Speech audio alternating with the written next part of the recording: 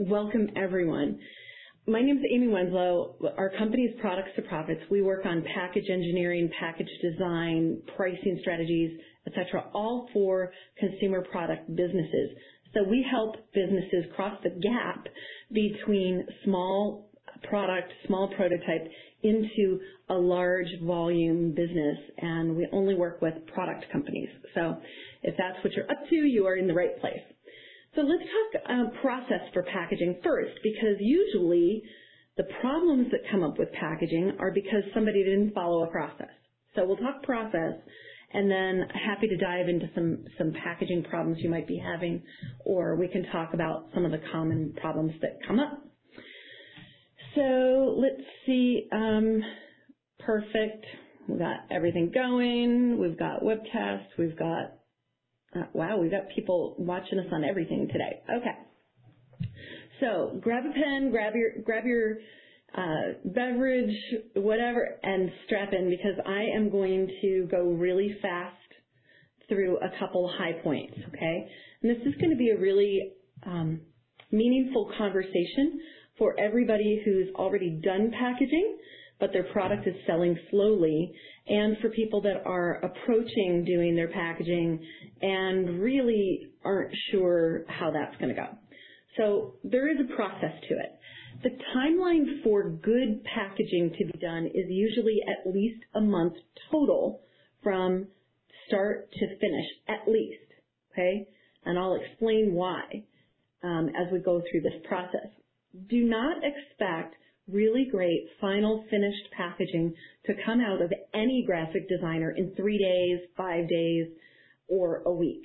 It's very difficult for you to pull that off, and you'll see in a minute why.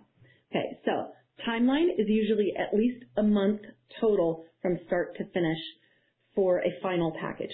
Can be longer. It will depend on your project and some of the things that you already have lined up or do not. So before you start your packaging, there's a series of considerations that you need to think through. There are things called form factor. That's the shape of the package, the type of the package.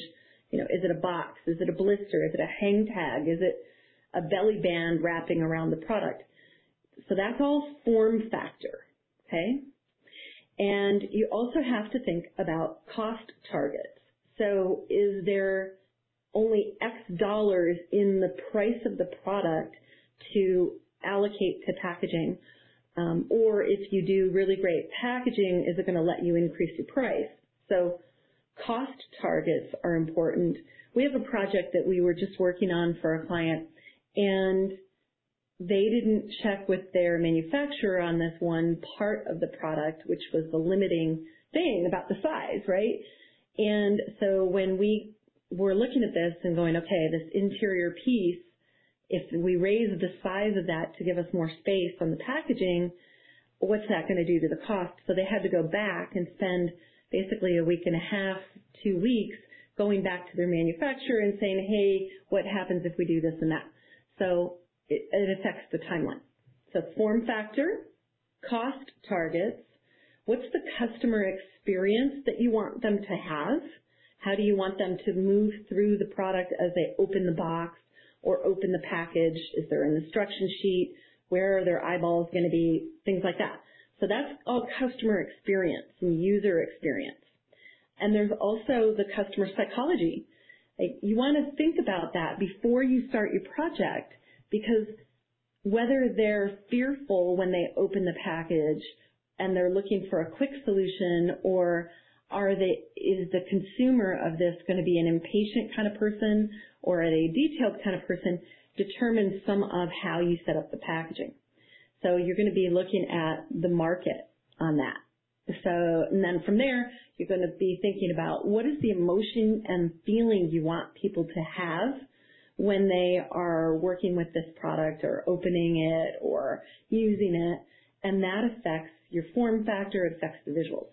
And then the last thing you really need to think about is the space or shipping limitations. For example, a lot of retailers do not want something that's over 50 pounds per box if they can possibly avoid it, because that triggers needing two-person lifting because of OSHA standards. Okay, so the things to think about at the beginning are the shape of the package, the type of package, that's form factor, cost targets, price targets, the customer experience, their psychology, the emotion you want people to feel or have because of the product and the package. So those are all market considerations. And then you want to look at space or shipping limitations. So that's just what you think about before you start, okay? We actually help clients with a lot of that, so they don't have to have it all lined up, but know that you're going to get asked a bunch of questions if you haven't already thought of that. Then the second thing you need to do after those pieces are handled is actually gather what are called assets. And assets in terms of artwork are things that are helpful to your project. Just like on a balance sheet, assets are good to have in your financial life. Assets are good in your business. So assets for packaging projects include things like logos, high-resolution images, text samples, the die line that your package is going to be designed on top of. That's the cutting line, those kinds of things.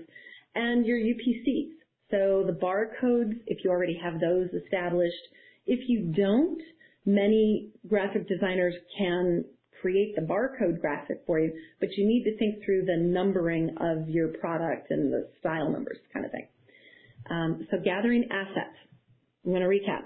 Logos, high-resolution images, text samples, meaning if you have a brochure that works really well, there's a phrase you want used, there's a list of benefits, any of those, the die line of the package, and UPC numbers, okay?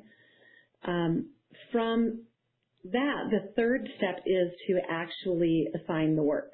So whether you're working directly with a graphic designer, you're working with an agency like we are, we do the assigning of the work to our graphics guys and our team internally. When we assign the work, we're actually looking at who's the best fit for this project, meaning who has the right design aesthetic, who has the skill set, what software do we want to use to create the graphics in, because the software has different advantages and disadvantages. So in assigning the work, there's pulling all these assets together and putting them into basically an art direction document is what we use, and we're talking about who the market is, what the demographic is, why are they buying the product? If we have samples of a competitor's product, or we know we want to fit in a certain space, we're looking at all of that. That's part of the art direction, okay? So that's part of assigning the work. Then once the work is assigned, the graphic artist usually will do 1 to 3 sketches, maybe 6. Our team, we're really dialed in, so it's usually at most 6 concept sketches internally. We work it through in a meeting, and we go, okay, yeah, here are the 2 that we want to look at further. Here, we're going to take this idea off. And we work through all those logistics really pretty concisely. Then they move into actually doing the artwork, right? The actual creation of it can start at that point.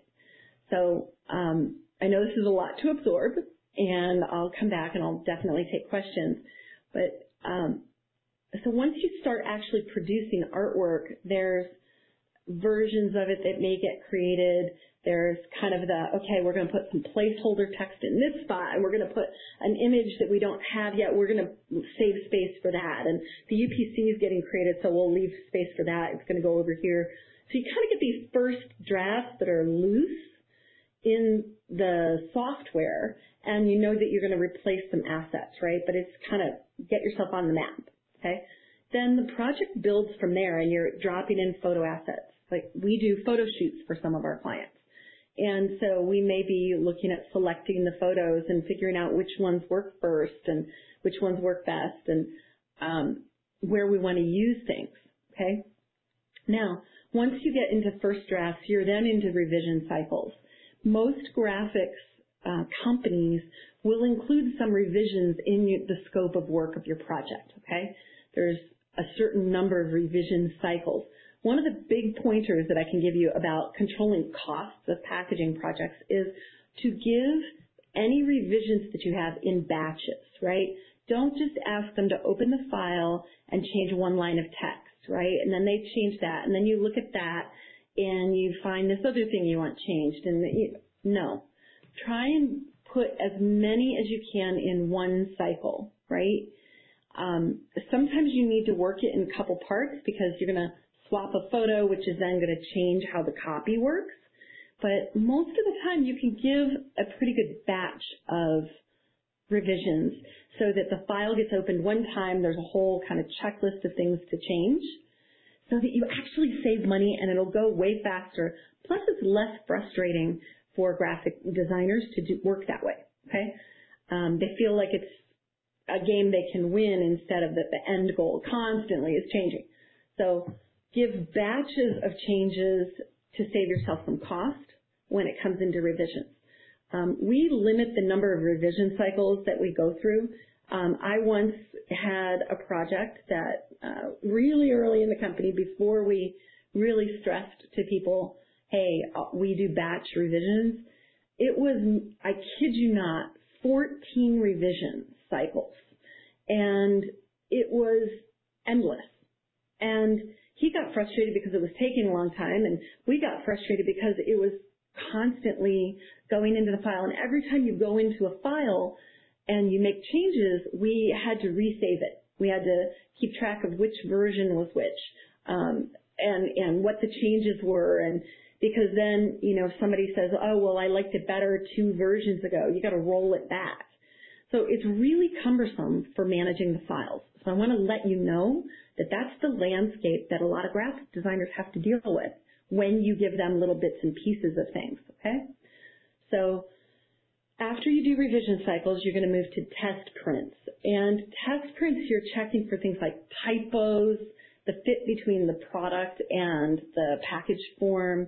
It could also be checking for, hey, is the package working at a distance? You know, can you see it from 4 feet away? Can you understand it? Is the benefit text good? Is there something that should shift around? It's kind of a final checkpoint, if you will. On this, I want to make sure that everybody knows, never check your own artwork, okay? You will not see the typo that is like glaringly obvious to new eyes if you're checking your own work. Our internal process here, we have other people check the graphics. If Alex is doing the graphics, Faye would check it, or Maggie, or I would, or if Margaret's doing it, Alex may check it. So it's really important to double check your work because there will be things that you miss that you can't see. You also want to have any legal claims on the package checked out and reviewed by a packaging attorney, right? To make sure that you're legally compliant, see if there's any substantiation you need to do for those claims. After the test print is all correct and signed off on, that's when you want to bundle the artwork files. And what that means is you want to get a print PDF, the source file, which is probably Adobe Illustrator or Adobe Photoshop, something like that, right? You want the original file of it. That is the final version of your packaging, because that way you're not married to that designer forever and ever. You have the file that you can work with. So print PDF, Adobe files, and you might want the fonts that get used in the packaging because sometimes there's a special font, and they can bundle that with the artwork, okay, so that your factory can always print it. And if it's if it's a logo that you've had created, you may want what's called the vector file, okay? So that's what's involved in bundling the artwork files. Once the files are bundled, they can be sent over individually to different factories. You might want your factory to have the print PDFs only because the PDFs are harder to change. They're harder for the factory to mess up on. Plus, it compresses the layers. So there's a lot of pieces in there. And you might want to have a set of print proofs made.